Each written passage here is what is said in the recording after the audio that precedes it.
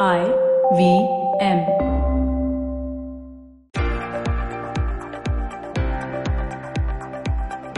Welcome to the Equity Sahiya podcast with Motilal Oswal Asset Management Company. This podcast will delve into the investment insights and philosophies of Motilal Oswal Asset Management Company and speak about the frameworks used by them to assess various sectors for investment. Folks, welcome to the show. My guest, Shailunkar, Senior VP at Motilal Oswal Asset Management Company. And today's episode is going to be about a very, very, very interesting sector, which is pharma. The way that we call the pharma sector in India is just pharma, although it covers a massive variety of subsectors. And remember that this and IT were really the glory sectors back in the late 90s. They're supposed to take us into the 21st century because India has a lot of comparative advantages in both these sectors, whether it's low-cost facilities, low-cost talent, and an entirely global market. We know what happened with IT. We also know what happened with pharma. The story was good, started off really well. Of course, the last few years have been tough. Shay's going to walk us through the entire sector, in the usual format that we've been following in the previous episodes. And we're going to just spend a little bit of time in the starting explaining the sector because this is a really, really interesting and a very differentiated sector as compared to whatever we've discussed so far. We've spoken about banking, we've spoken about insurance, we've spoken about automobiles, we've spoken about cap goods. Pharma, believe me, is really different. It's going to be fun, believe me. Shrey, welcome back to the show. Good to have you here. So let's start with the definition, right? I mean, pharma globally, in India, it's all good to call it pharma, okay? But if you're someone in the US or Europe, what is pharma? Their pharma is just dawai. But what we call pharma out there is a massive sector.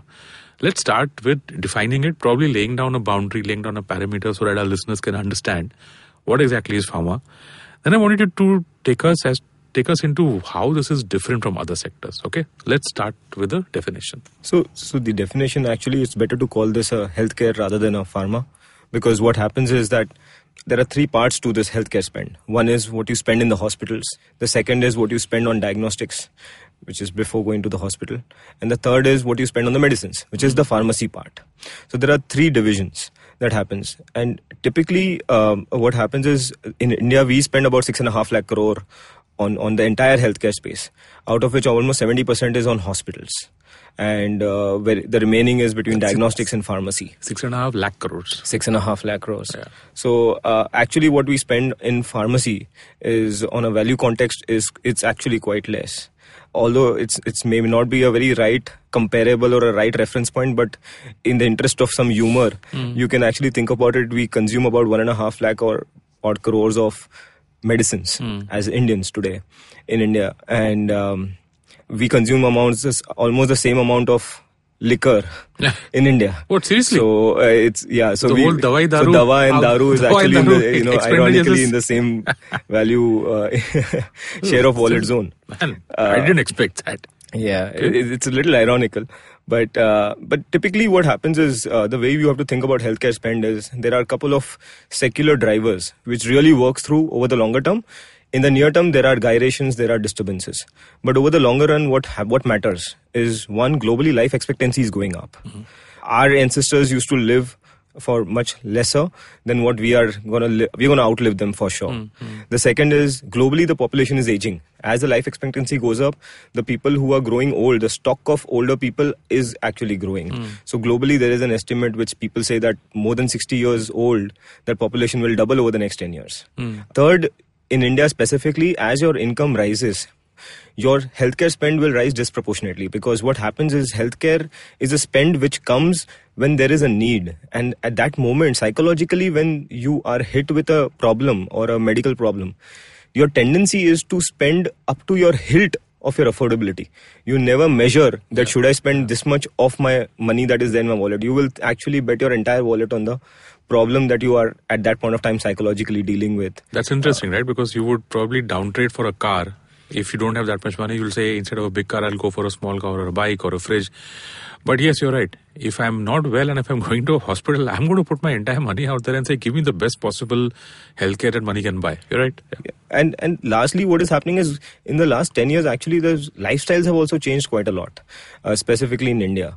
And a lot of new lifestyle diseases are coming. There are no more sedentary lifestyles. However, there is an offsetting fitness trend also that is picking up. Yeah. So there are offsets, but the point is our lifestyles are also changing. And a different lifestyle will lead to different kind of problems that we'll have to deal with. Yeah. So these are the broad secular reasons why pharma healthcare, specifically as a spend, consistently globally, even in the developed markets, even in the developing markets, even in the underdeveloped markets, will continue to rise over the next 10 to 15 years. Okay.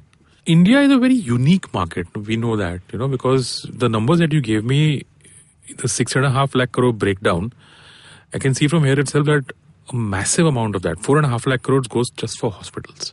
And like you said that we spend as much on medicine as we spend on alcohol. I still can't get over that.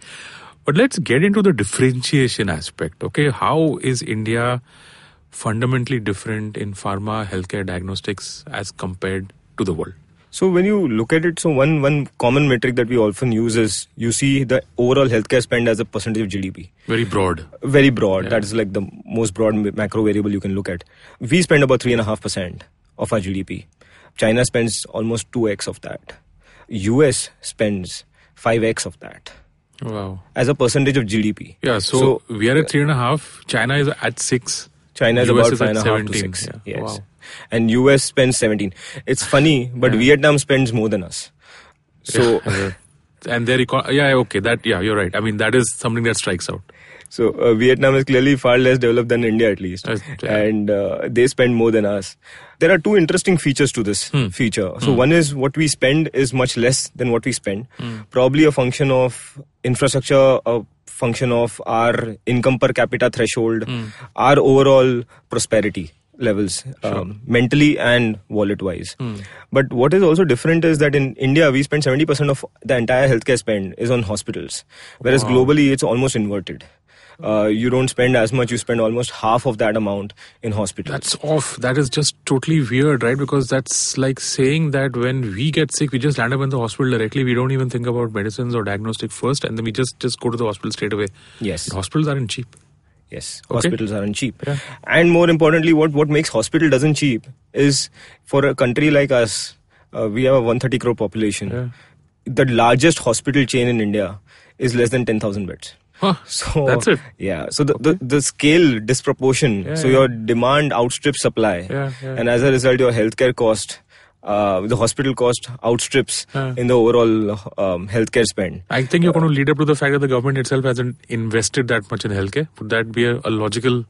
It could be also that. It could be some structural policy oriented reasons also. It could be some lacking of motivation from the private sector to go and put. It could be real estate barrier because hospitals are very capital intensive. You need a real estate and you need accessible real estate. You can't have a real estate which is 3 hours away from the city. Correct. To set up a hospital. Correct. Which is of world class.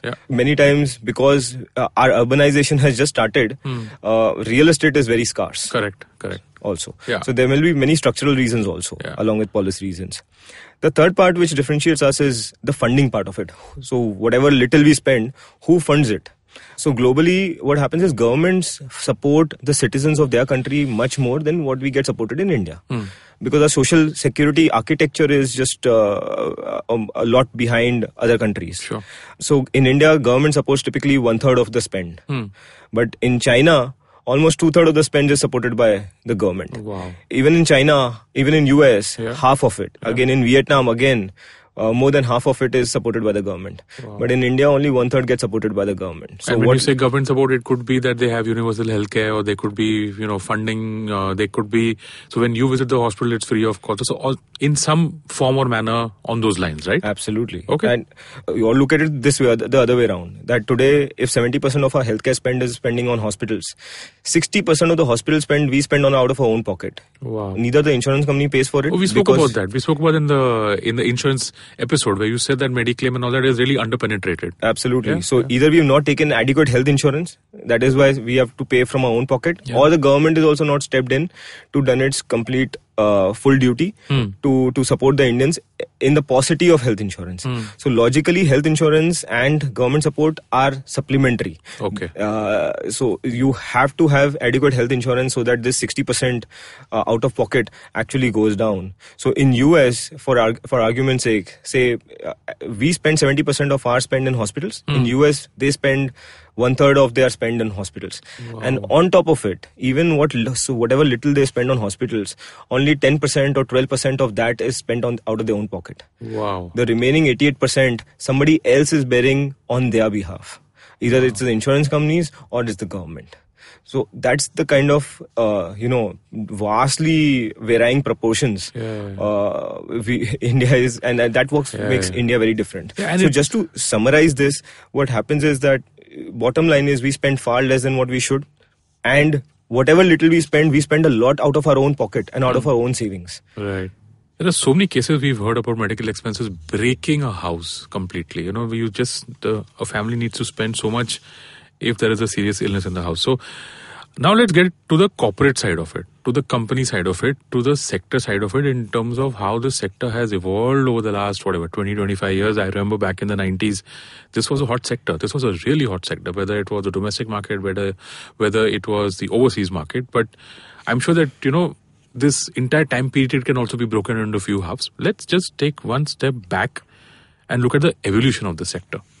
Now, for the interest of the discussion, although the overall spend is a lot more on hospitals, but we will talk a lot more about the pharmacy piece, the medicine piece, right? Because that is where the largest amount of market cap is listed. Yeah. So when you talk about evolution of the pharmacy piece, think of it this way. So over 20-25 years ago, MNCs who used to have a 80% market share because they were the only ones who had medicines which were researched in their home locations, maybe US, Europe, Japan, and then they used to come to India and then they used to supply those medicines to us for healthcare. However, there was an inflection point sometime in 2000 when the government recognized process patent versus product patent. Right.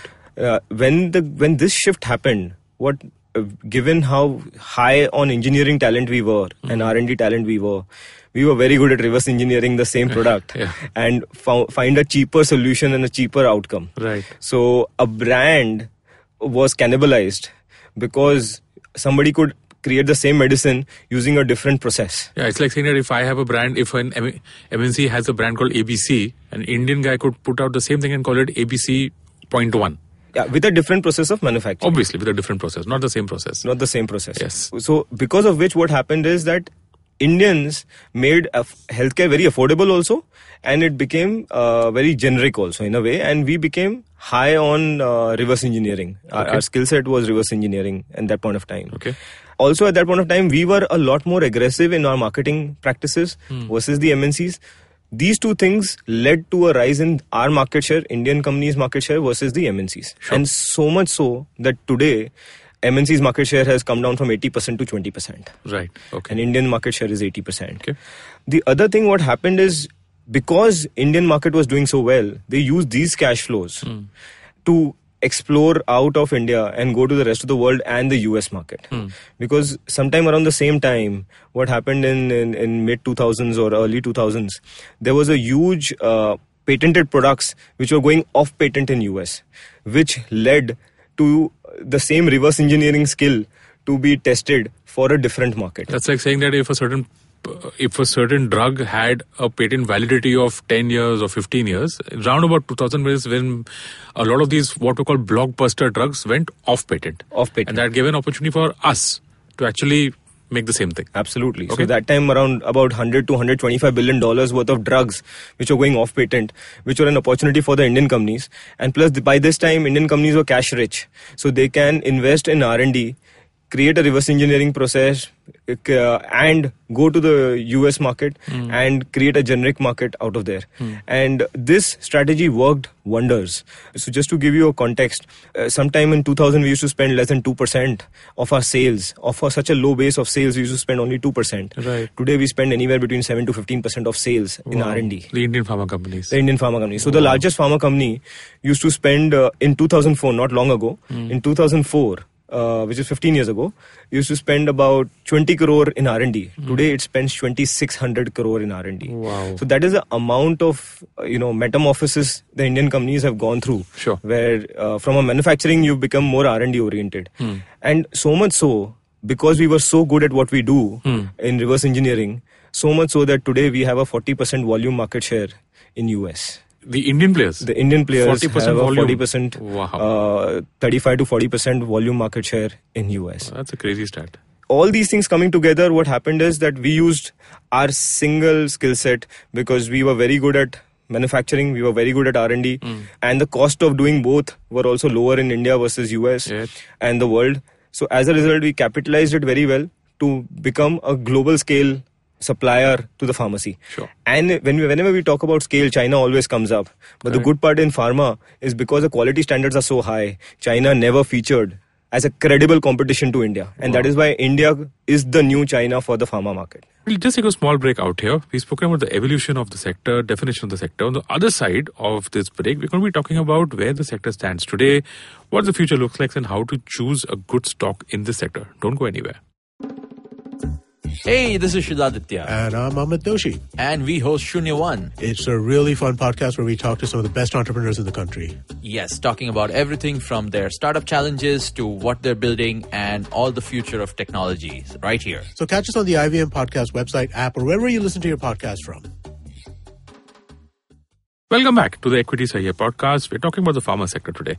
So Shrey, a lot of what you said reminded me of the Indian IT sector. Same story, right? Again, we've had low-cost talent out here. We've been able to serve the US and the world on creating, code and servicing the entire opportunity.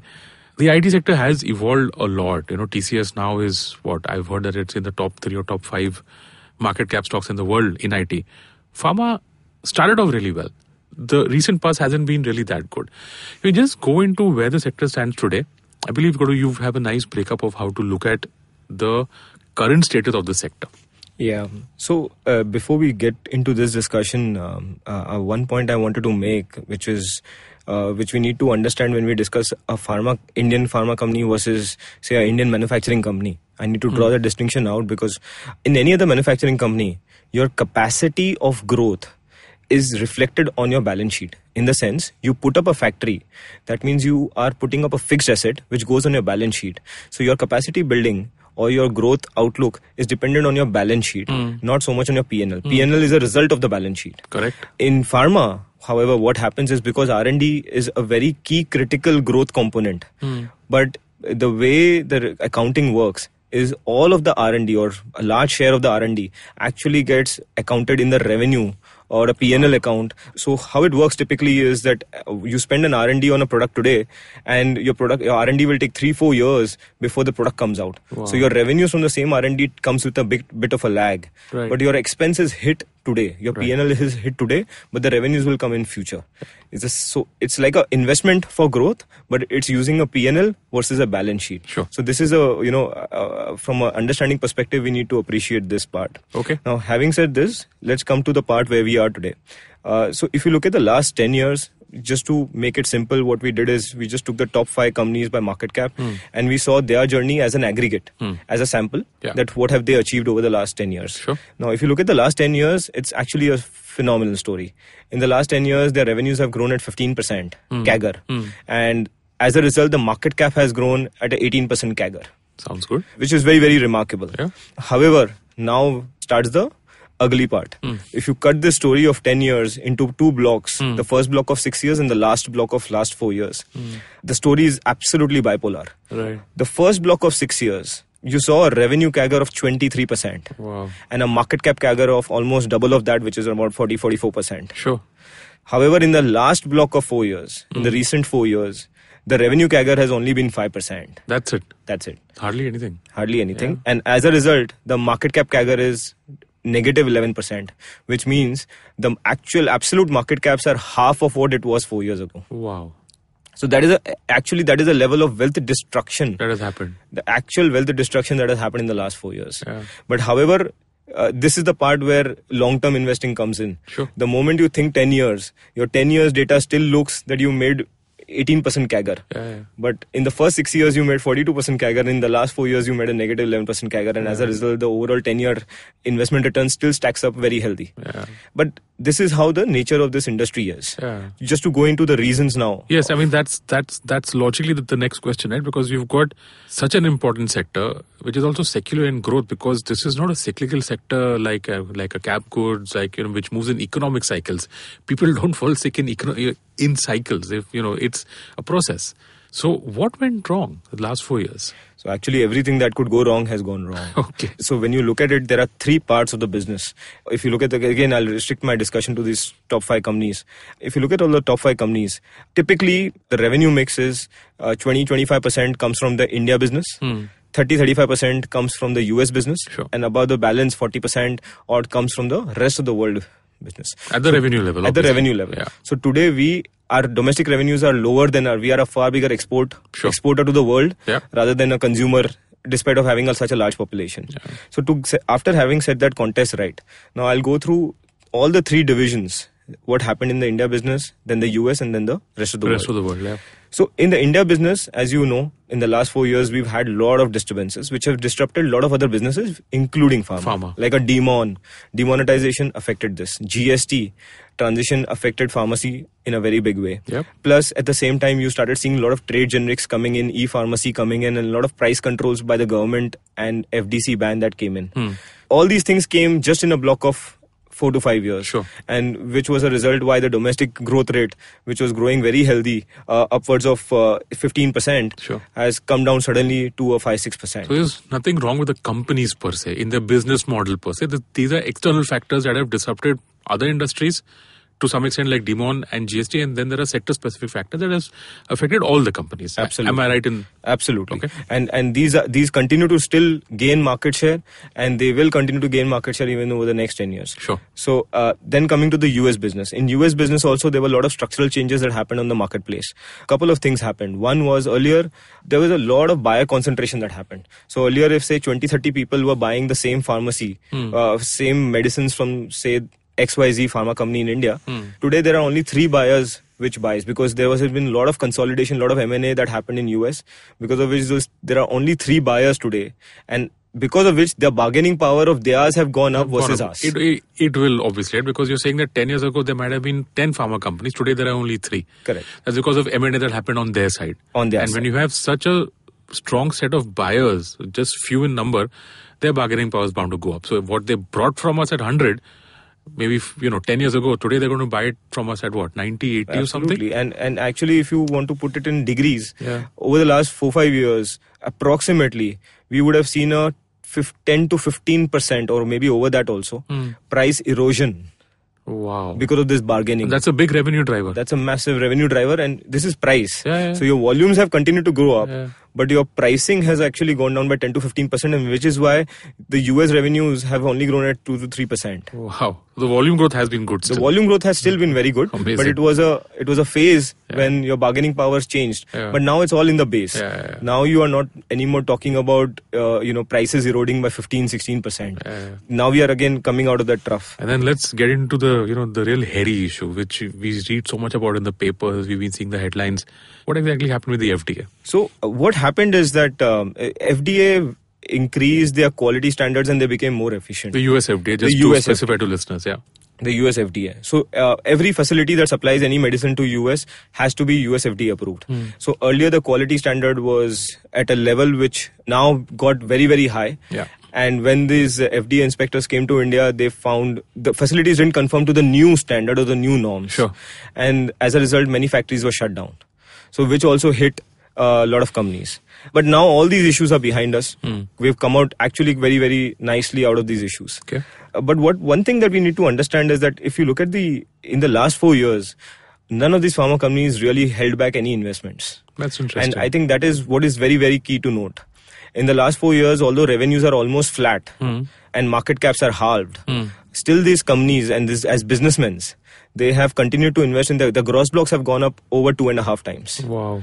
Their R&D has gone up 3x. Okay. So actually the capacity building the investment phase have continued at a incredible pace in the last 4 years, despite of such squeeze on margins and such squeeze on ROCs.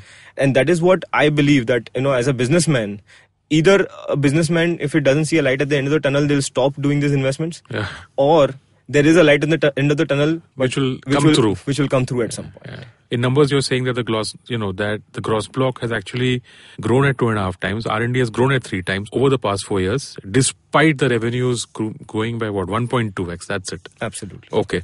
So Shrey, we've covered the definition, evolution, where things stands today. Let's get into the last 2 parts of the podcast, which is what lies ahead. And how do you choose a great pharma company to invest in for the long term? Because, that's something that we'll get into at that point. So one thing is that, as I mentioned, Indian companies are now going up the value chain. They're going up the complexity curve, which results into R&D turning around into revenues has a longer gestation. If earlier the R&D used to turn around in 2 to 3 years, now the R&D takes 4 to 5 years to turn around. And we are into that transitionary phase, and which is what is a result of the last 4 years. In the last 4 years, these companies continue to invest because they know there is an outcome to this, despite of such revenue pressures. So today we are very confident in believing that we are at a cyclical trough in terms of earnings, in terms of profitability, in terms of ROCs. And we've already seen some revival in last year coming through that, and we'll see more revival as we go into the future. Second is, the next 10 years will definitely be far better than the last 4 years. Okay. Because as I discussed, most of the things that hit us were episodic and were transitionary. Now, most of it, we won't have a demonetization again. We won't have a GST transition again. Right. Most of these things are one time. The buyer consolidation happened once. Now there's a new normal. There's an equilibrium that the market will find at some point. Right. There will be that base which will form. Yeah. So the terms of trade and everything will settle once and for all. And from that base onwards, you will start seeing volume growth reflecting in your revenue growth. Correct. And volume growth has to continue. It's not like people will stop falling ill, for sure. That the secular growth story hasn't changed and won't change. Absolutely. Sure. So in our assessment, over the next 10 years, our growth rate will be at least 2 to 2.5 or 3 times of the last 4 years. There will be a strong mean reversion to this sector. Sure. And more importantly, and the more interesting feature will be that there'll be a very higher earnings growth than the revenue growth, because there is so much of investments that have gone in. Sure. Which will start resulting efforts. So you will see operating leverage and financial leverage both coming to the fore. And as a result, your earning growth and free cash flow generation will actually be far supernormal over the next 10 years than what you've seen over the last 4 years. Okay. This is a secular industry which goes through pit stops of regulatory reform. Yeah. So we have to mentally be prepared that even in the next 10 years, there will be bumps along the side. Some googly will come in out there. Someone will throw some kind of thing, or which will be a hurdle. But the long-term story is intact. In terms of the weight of the sector in the index, that's one perspective, one way of gauging as to how big or small the sector is compared to the overall index. In India, for example, banks are now fairly high in terms of their weightage to the Nifty or to the Sensex, whatever it is. Some flavor on the pharma sector. So pharma is, because it has had such a tough past, as I told you, the market caps have halved over the last 4 years. As a result, what happened is very underrepresented in the index today. Almost 2.5-3% of our Nifty. That's it. Which is represented in the name of pharma. Right. And when you look globally, this number ranges. So in FTSE, Dow, S&P, all these headline indices, major indices, you will see pharma accounts for almost 10 to 15% of their indices. Wow. However, one thing we need to understand is that, one, they are a lot high on innovation. They are a lot high on medical devices. They are a lot high on a lot of advanced science. Sure. So it's not strictly a comparable, right, but still the underrepresentation is very much there and is very much amplified, given the phase that we are coming out of. Yeah. The last 4 phases have been just so dark. And also the fact that India's pharma sector, like you had said at the beginning, is just dawai, it's just medicine, right? We don't even have meaningful representation from stuff like hospitals, meaningful representation from stuff like diagnostics. There are just a few listed players? Yeah, just hardly of any size? Yeah. Okay, last part of the show, Shrey, which is the real call to action, the real takeaway for the listeners. How do they choose a good stock in the pharma sector in India? What are the 2-3 things that they should look out for? And also a note to the listeners that this is for the long term. For the entire pharma sector, minimum 10 years at least? Absolutely. You should have a holding period of at least that much. You've emphasized the point on R&D. So if the entrepreneur is setting up facilities for looking at the long term, and as an investor, that's what it's going to take. Absolutely. Sure, go ahead. So one thing that we need to bear in mind is each company is very different, because pharma is such a diverse field and there are so many sub verticals and sub therapies and sub focus areas that each pharma company is very difficult. Very different and very difficult, in their journey, and the cycles are different for each company. But however, very broad frameworks that what we can use is, one, we are a supplier to the world now. As a result, what matters is a scale, an execution, an ability to execute. We should be seen as a trusted supplier, of high quality trusted supplier. Then we will become our position will get amplified. Sure. Second is, you need to see who has a long-term vision, because as I said, most of these R&Ds have a long gestation. So today there needs to be a businessman who is willing to take that call, that I will put money upfront to reap benefits after many couple of years. And the third is, because we are becoming a manufacturing hub to the world, we are the China of the pharma industry. If we are that, then we should have a cost moat, and we should do everything to ensure that this cost moat is flexed in such a way that our dominance or our competitive positioning in the world landscape continues to stay high. Okay. So just to recall that, scale, R&D capacity and capability, and of course the cost moat. That, folks, is a wrap on this episode of the Equity Sahi Hai podcast, brought to you by Motilal Oswal Asset Management Company. My guest, Shailunker, Senior VP at Motilal Oswal Asset Management Company. We were talking about the pharma sector. Hope this was useful to you. Shay, thank you so much for doing this for us. Thank you.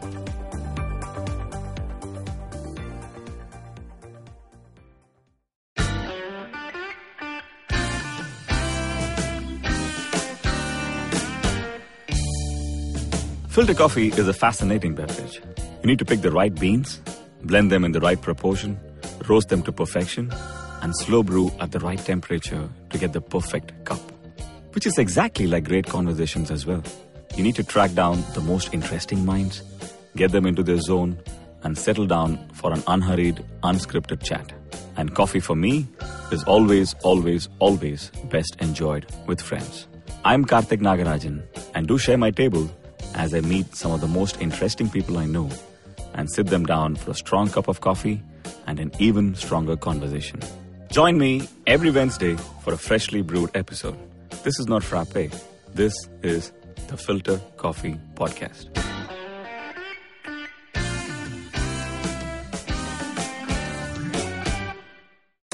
Hi, I'm Vishal Gondal, an entrepreneur. I've had the chance to meet and understand how some of the super achievers have hacked their way to success, and they have done spectacular innovations. Now I take a closer look at these people's lives to find out what lies beneath the force, only on the Vishal Gondal Show. Episodes out fortnightly on Wednesdays on the IVM website, app, or your favorite podcasting platform.